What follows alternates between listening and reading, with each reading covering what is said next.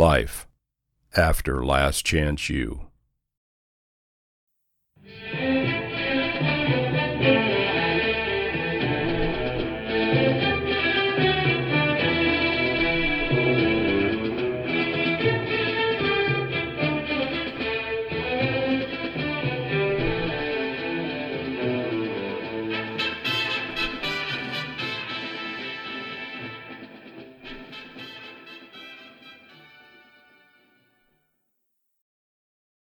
And welcome to our special segment.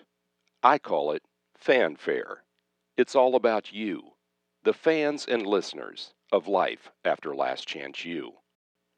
We take your questions via email, which you can always send us at jcradiosports@hotmail.com. So be sure to keep them coming.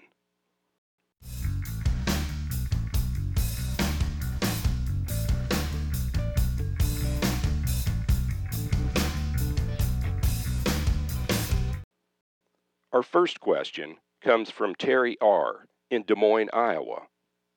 Terry asks, did the show or the characters in the show have any say-so on what was going to be included in the final cut of Last Chance U? Terry, no. I know personally I had no say-so over what was going to be used. We all sign waiver agreements way before the filming even starts.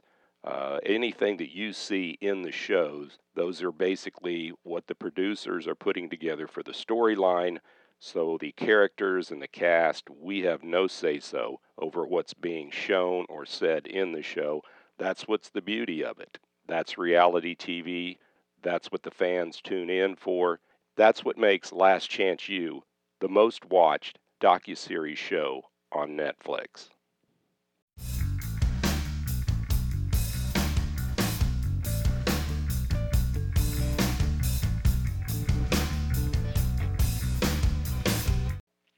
Our next question comes from Richard M. in Portland, Oregon.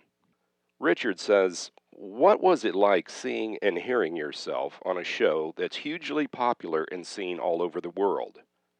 Was it weird to see your hometown on TV? Well, Richard, as far as seeing myself and hearing myself on the show, seeing myself was definitely a little surreal. You know, I really don't have a lot of TV background history myself. As far as the radio aspect of it and hearing my voice, it was really no different than any of my other broadcasts. But seeing myself on the TV show and then seeing the incredible cinematography that the Last Chance U crew and producers put together, you know, it was really very much an eye-opening experience for me. And I really appreciate their professionalism on how they put that together and giving me a chance to be a part of it. You know, that was a huge benefit for me.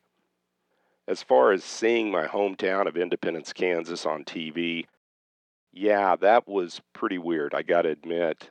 Seeing, you know, it from the camera lens on the big screen, that was something that, you know, caught me off guard. I know there's some of the things they showed it. I really wasn't aware they're even around Independence, but I'm sure they're out there somewhere because that's where they did all the filming. But, you know, that's the thing. You know, that the beauty of it is the camera's eye picks up a lot of things that we either take for granted every day or we just don't pay that much attention to for whatever the reason. But when you see it on the big screen in the camera's eye, it really brings it to life. And that was really a cool thing.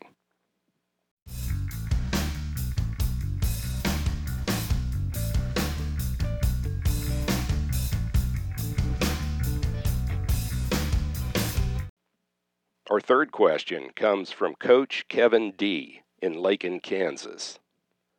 Kevin asked, what do you think that Garden City coach Jeff Sims thought of himself after last season's game against Indy? I thought he looked pretty immature on how he started things during the game. What do you think? Well, Coach Kevin, I think if Coach Sims of Garden City had a chance to do it all over again, I'm sure he would take a gimme and try it all over because I don't think he really portrayed himself the way he wanted to, looking back and seeing it on the TV show. But the reality is, as you know, being a coach, in the heat of battle, emotions run high. A lot of times things are said, Sometimes your actions take over when you least expect it. And I think Coach Sims got caught up in the moment. And it was just a very emotional game. It was a very exciting game. Garden City fell behind by 3 touchdowns in the first half to Independence. And I think Coach Sims really was trying to find a way to light a fire under his team. But I'm pretty sure he would probably like to do it over again on some of the antics that he had on the sidelines. After the game, the scuffle between the two teams, nobody really knows exactly what instigated that. I'm sure there was a lot of trash talking going on, but the truth of the matter is it's a competitive game, as you know, and it's something that I think what makes football probably the greatest game on the planet, because where else can you go out and smash into another individual and it's legal to get away with it?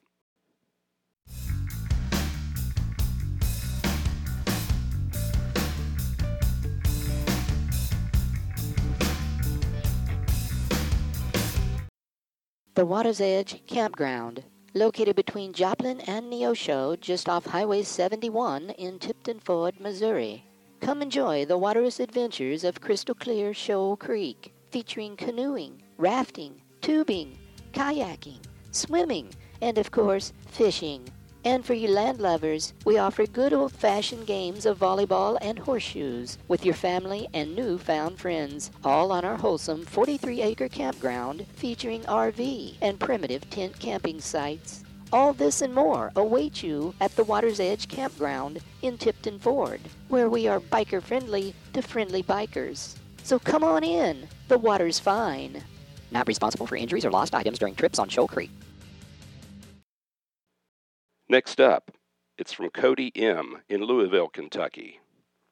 Cody's got 3 questions here, so we'll try to answer them all. What was life like in Independence before and after the Last Chance U show? Well, Cody, before, life in Independence is pretty much like any other small town of under 10,000 people in the United States. Very normal activities for the most part. Unfortunately, like a lot of small towns, economic depression has set in to a certain degree, and each small town is fighting to stay alive and stay relevant. Independence has been fairly fortunate, I think, for the most part over the years, but, we're certainly feeling the crunch of the economy just like every other small town. But folks come and go and do their jobs, and, it's pretty much a normal atmosphere prior to the cameras. Now, when Last Chance U arrived and started filming in Independence in 2017, I think the one thing that might have changed within the town itself was just the hype and the anticipation of it. Because once everybody realized that Last Chance U was actually going to film Season 3 in 2017, everybody, of course, knew of the show from watching it from the first 2 seasons. But when the cameras actually came downtown and they were out on the campus of Independence Community College and they were at all these different places of business in Independence, I think that's when it really started to set in and it became reality. And I think some people certainly embraced it, which they should have. I think it was a great opportunity for Independence as a town. I think there are some other people, for whatever the reason, were really against it. And I still to this day don't really understand that. But I think sometimes if you're not a part of something, you feel left out and you automatically just put up a defense against it. And I think that could have been a possibility of it. But for the most part, people in Independence were receptive to the cameras. And I think they realized what a great opportunity it really was. Cody's second question is, were there any behind-the-scenes things that happened that the Last Chance U cameras did not show? Well, I'm sure there was a lot of things, Cody. I didn't witness everything, of course, that happened throughout the 2 seasons of Last Chance U. Some of the things that I really thought should have been included were scenes from our weekends after the football games at Coach Brown's house. We had backyard barbecues. Friends, fans within the Pirate Nation that were close to Coach Brown and our inner circle, they would come over. People would bring food. We'd, of course, cook out, and just have a great time in the backyard. And it was an all-day event. After the party ended, Coach would get together all the leftovers and, basically send them back with the assistant coaches to the Independence Community College campus and to the dorms for the players, to partake in it. So I think that part would have been something that would have been nice to have that highlighted. And it might be just a little simple something that goes on everywhere all over America, but it was not something that was included in the footage of Last Chance U in either season. And it would have been cool to have that because I think that sheds a different light, not just on Coach Brown as showing, how compassionate he really is as a person, but it also sheds new light on the school and the football program as well. Because even though the language is tough in Last Chance U, the reality is there's a lot of really good things that go on that go unnoticed. And Cody's third question is, and are there any stories you can share involving Coach Brown? Because he is always an interesting person. Yes, he is, Cody. There's no doubt about that. There's a lot of stories. I mean, I certainly can't go into too many of them just for time restraint reasons, but I think the one that kind of sticks out to me that's fairly humorous is we were coming back from a speaking engagement that Coach Brown did on the campus of the University of Kansas in Lawrence, which is a little over 2-hour drive from Independence. And on the way home, we had just exited off of the interstate, and we're driving through the town of Burlington, Kansas. And, Coach Brown likes to drive fast. That's how they drive in California. It's pretty much 90 or nothing. And so we're kind of speeding down the highway, which was on Highway 75. And I'd mentioned to Coach Brown, I was like, now, you got to kind of watch your speed around here because this area of the state, it's known to have quite a few highway patrol cars. And some of them are unmarked. So just bear that in mind.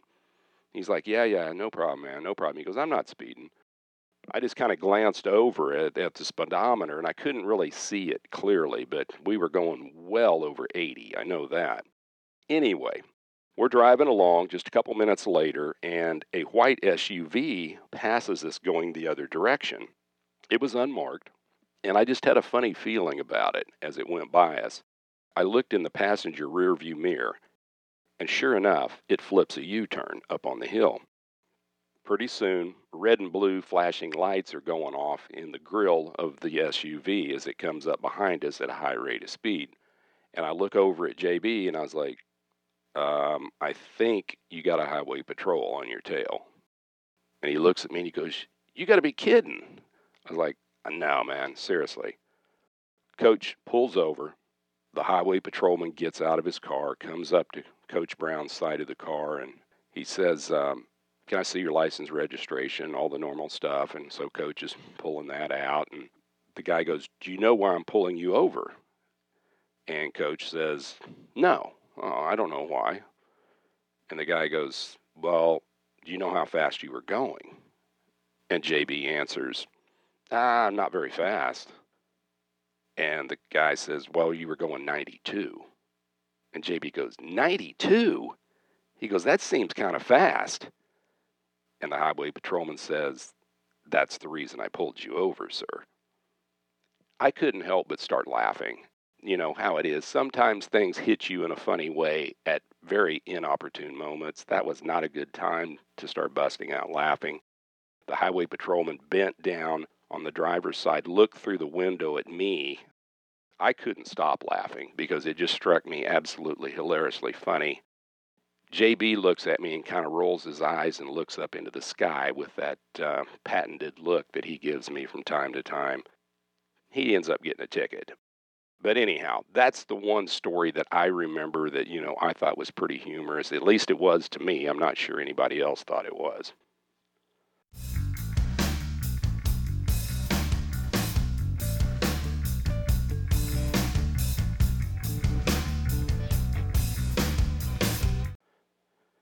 The next question comes from Mitch in Sacramento, California. Mitch says, I'm planning on going into radio broadcasting and wondered if you could share with me some tips of advice and what got you interested in radio. Honestly, how I got into radio is very unconventional. I don't have any professional training. I didn't go to college. I didn't get a degree.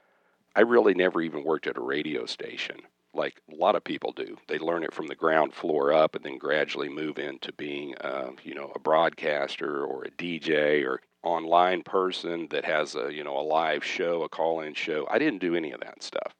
So my ways are very unconventional, but what I can tell you that's helped me is I record everything that I do broadcast-wise, and I listen to it. And the main reason I do that is I want to know how I sound. I want to listen to the things that I like, and I'll remember them, and I use them in the future for delivery. The things I don't like, I change. And that's what helps me the most, because I want to develop my own style.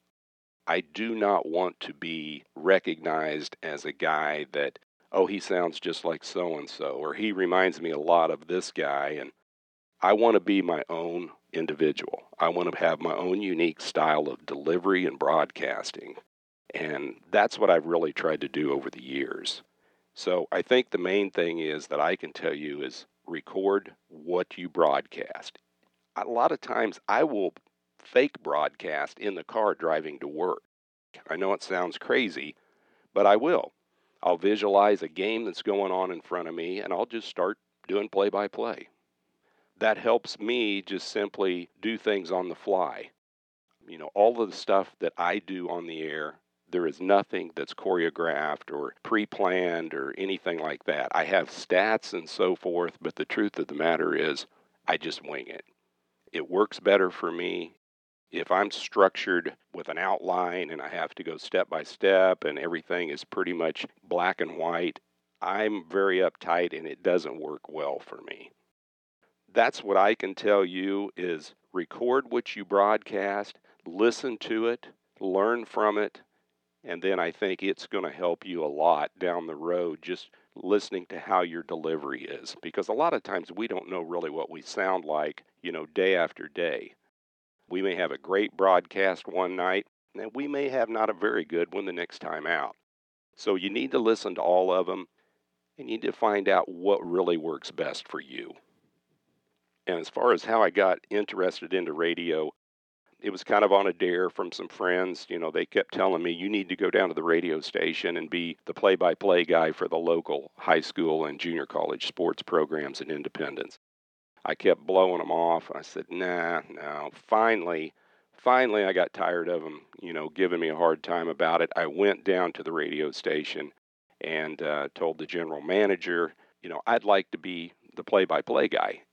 The general manager was a lady named Patty McCormick, and she just asked me point blank, do you have any radio experience of doing this? And I said, no, absolutely none, which I think really impressed her, obviously. But nonetheless, she was kind enough to give me an opportunity and said, go home tonight and record the game that's on TV, because there was a game shown on TV. I think it was a Kansas University game, and record it in your style. Bring it back to me tomorrow morning, and I'll listen to it. So I did that, took it in to her, and didn't realize she was going to listen to it right in front of me, but she did, and not the entire game, but a good portion of it. And she was evidently impressed enough to give me an opportunity to start doing play-by-play broadcasting a week later. So that's kind of how it started for me. Again, very unconventional, but that's kind of the type of guy I am. I don't do things by the book, so when people say, there's a perfect blueprint for everything you do, I've yet to find it.